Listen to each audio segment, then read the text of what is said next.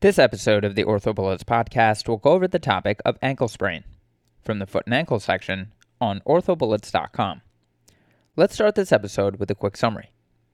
Ankle sprains are very common twisting injuries to the ankle that are the most common reason for missed athletic participation. Diagnosis can be made clinically with swelling and ecchymosis of the ankle and pain with range of motion. Radiographs are only indicated when clinical examination meets criteria, specifically the Ottawa ankle rules. Treatment usually includes a brief period of immobilization followed by early functional physical therapy. Rarely, operative management is indicated in the setting of syndesmosis injury with tibiofibular diastasis or chronic ankle instability with recurrent sprains. Now, let's get into the episode. With respect to the epidemiology of ankle sprains, as far as incidence, ankle sprains are the most common reason for missed athletic participation. As far as demographics, this is the most common injury in dancers. Risk factors can be patient-related or environmental-related.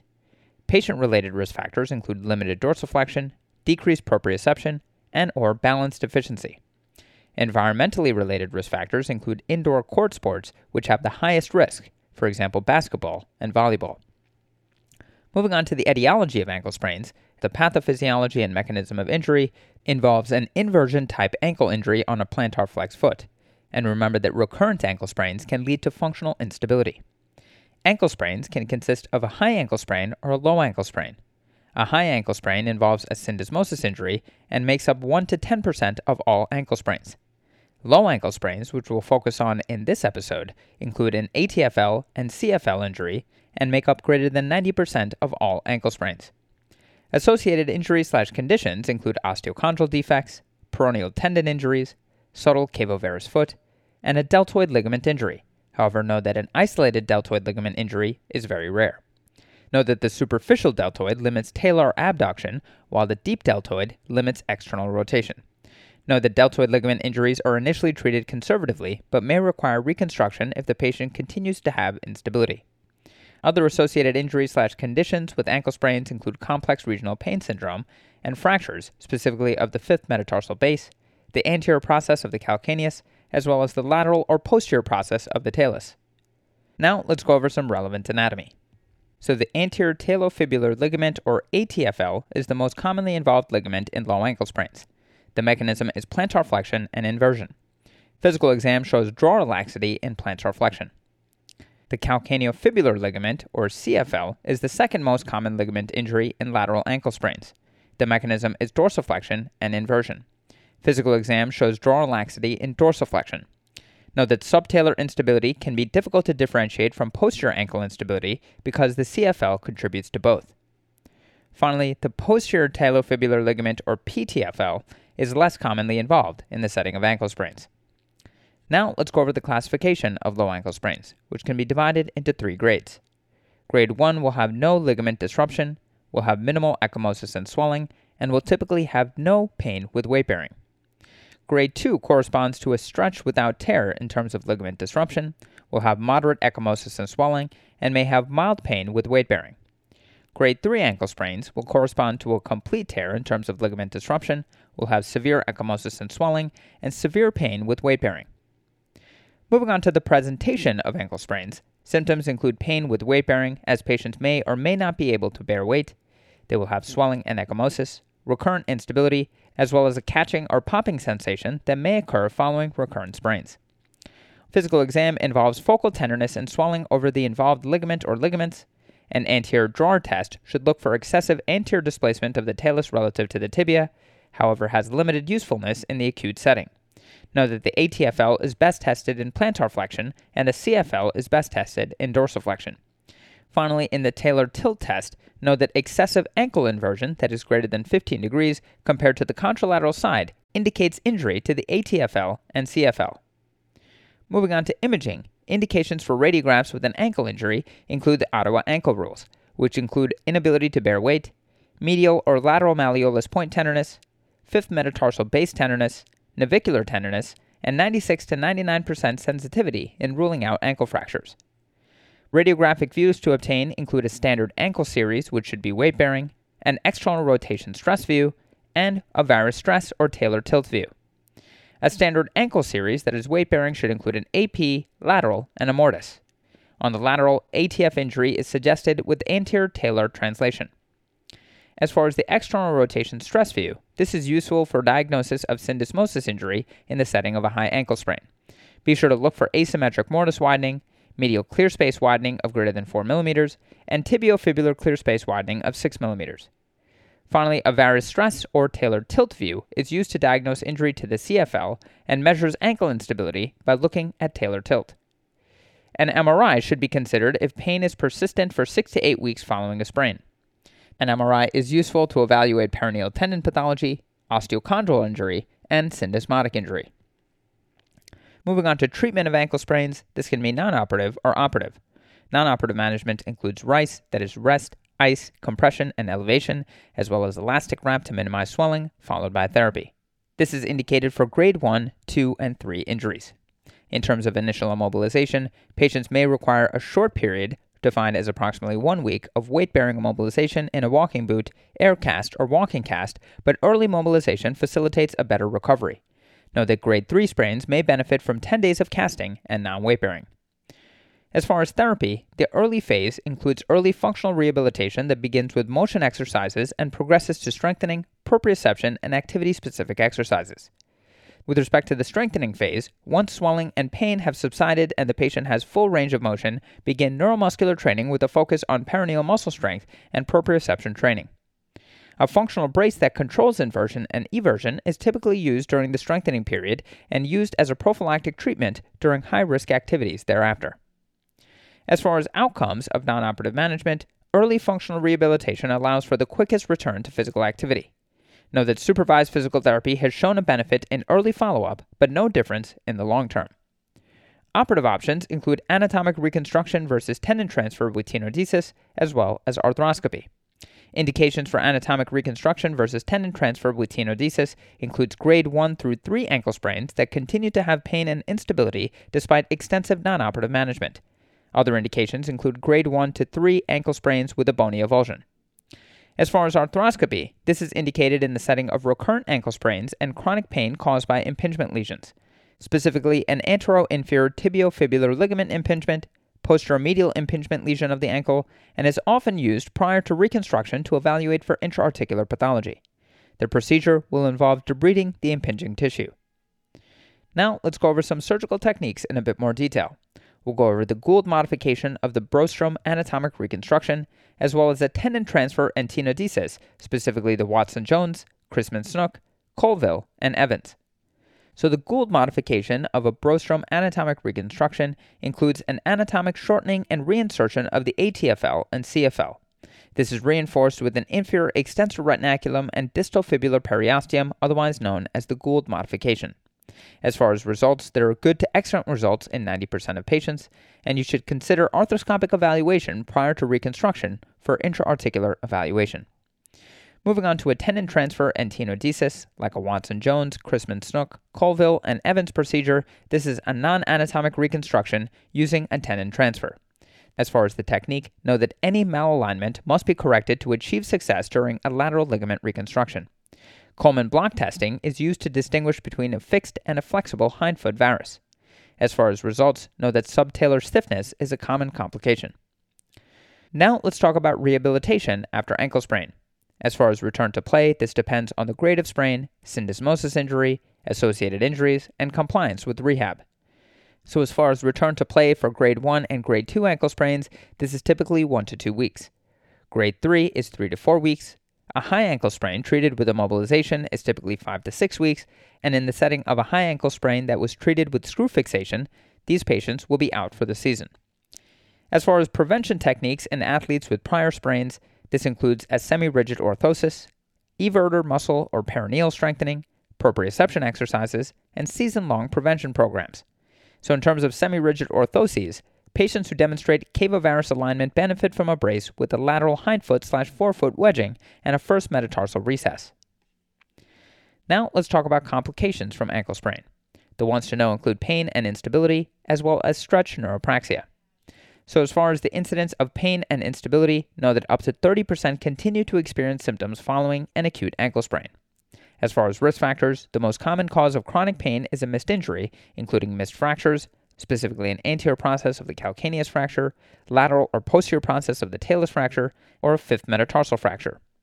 Other missed injuries can include an osteochondral lesion, injuries to the peroneal tendons, injury to the syndesmosis, tarsal coalition, and impingement syndromes. Another potential complication is stretch neuropraxia, which is neuropathic pain in the distribution of the affected nerve. Finally, let's end this review session talking about the prognosis of an ankle sprain. So in terms of natural history, pain decreases rapidly during the first 2 weeks after injury. 5 to 33% report some pain at 1 year, and there's an increased risk of a sprain to the ipsilateral and contralateral ankle after an ankle sprain. Okay, so now that we've gone over the major points about this topic, let's go over a few questions to apply the information and get a sense of how this topic might be tested. First question. A 23-year-old basketball player has a history of recurrent ankle sprains. Conservative treatment has failed and he continues to have pain. On physical examination, he has a symmetric alignment and pain medially. Squeezing his tibia and fibula does not reproduce the pain, but externally rotating the ankle causes pain medially. Standing radiographs, including an external rotation stress examination, are unremarkable. An MRI is obtained and the patient is indicated for surgical reconstruction. Which of the following structures is most likely injured? And the choices are 1. Deltoid ligament complex, 2. Inferior transverse ligament, 3. Anterior inferior tibiofibular ligament, 4. Anterior talofibular ligament, and 5. Spring ligament.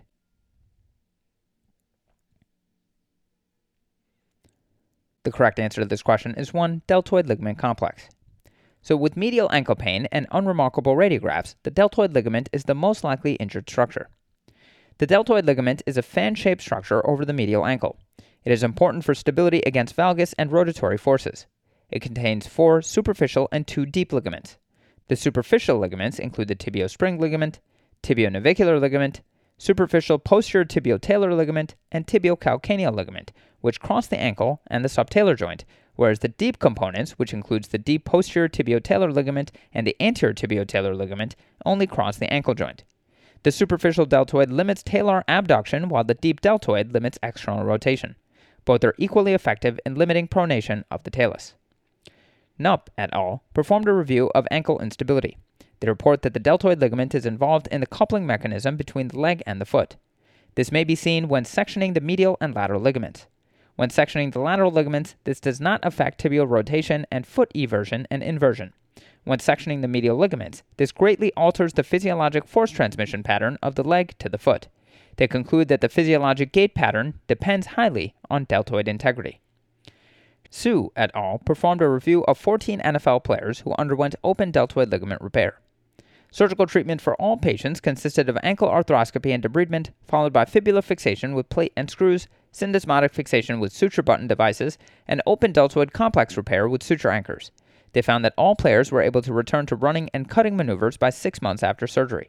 They conclude that this is a viable treatment strategy in high-performance athletes following ankle fractures.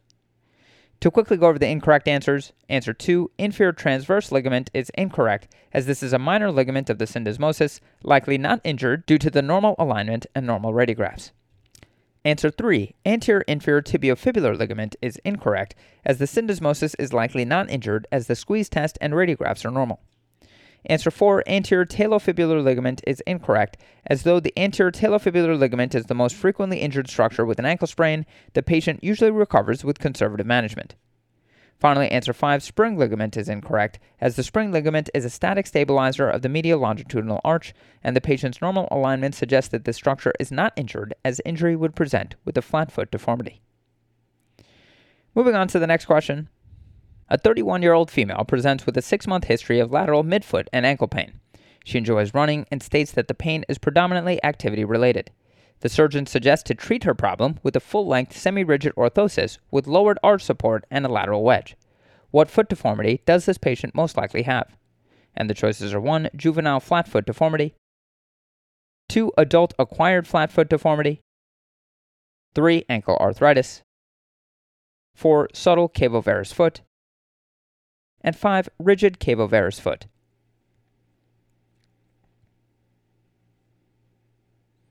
The correct answer to this question is 4, subtle cavovarus foot. So a full-length semi-rigid orthosis with arch support and a lateral wedge may be used for the treatment of subtle cavovarus foot. Subtle cavovarus foot is a foot condition that is classically characterized by mid-heel varus and a plantar flex first ray. These anatomic features have the potential to alter gait mechanics, leading to significant lateral foot/ankle pain and disability. The most commonly reported pathologies that are associated with subtle cavovarus foot include lateral column overload, stress fractures, and injury to the peroneal tendons and/or the lateral ankle ligaments. Chilvers et al. Reviewed subtle cavus foot. They state that the first-line treatment of subtle cavus foot should include custom full-length orthoses with a recess under the first metatarsal head, post at the lateral forefoot, lowered arch, and a heel cushion. In addition, stretching of the plantar fascia and proprioceptive re-education for functional ankle instability have shown to be important adjuncts. Manoli et al. Also reviewed subtle cavus foot, which they call the, quote, underpronator. During active heel raise in patients with subtle cavovarus foot, the hindfoot does not swing from physiologic valgus into varus as the hindfoot is raised. Instead, the heel will elevate but not invert through an arc of motion. To quickly go over the incorrect answers, answer 1, juvenile flat foot deformity, is incorrect, as this can be treated with observation or custom orthotics with a deep heel cup, medial post, or polypropylene shell orthoses. Answer 2, adult acquired flat foot deformity, is incorrect, as custom orthotics for adult acquired flat foot deformity include medial arch flange or deep heel seat, heel cups, University of California at Berkeley Laboratory or UCBL orthosis, Arizona brace or AFO, that is an ankle foot orthosis, that will support the entire ankle tarsal complex. Answer 3, ankle arthritis, is incorrect, as ankle arthritis can be treated with soft or rigid ankle braces. Some of these can include rocker sole shoes, Arizona brace, custom molded ankle foot orthoses, rigid hindfoot orthoses, and articulating hindfoot orthoses. Finally, answer 5, rigid cavovarus foot, is incorrect, as this may be treated with custom rigid cushion orthotics. However, a rigid deformity is not correctable and the results are often poor. Instead, surgical treatment is often used to treat rigid cavovarus deformities. And moving on to the final question, a 30-year-old high-level athlete sustained a low ankle sprain 1 week ago. The treatment options of immobilization and functional management are discussed. Which of the following statements is false? And the choices are 1, functional management is associated with a higher rate of return to sports than immobilization. 2, functional management is associated with greater range of motion than immobilization. 3, functional management is associated with less persistent swelling than immobilization. 4, functional management is associated with a greater risk of increased ankle joint laxity than immobilization. And 5, functional management is associated with a higher rate of satisfaction than immobilization.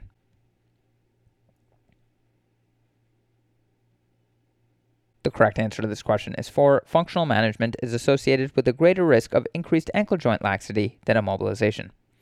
So functional management, including early controlled motion, is associated with a lesser risk of increased ankle joint laxity than immobilization.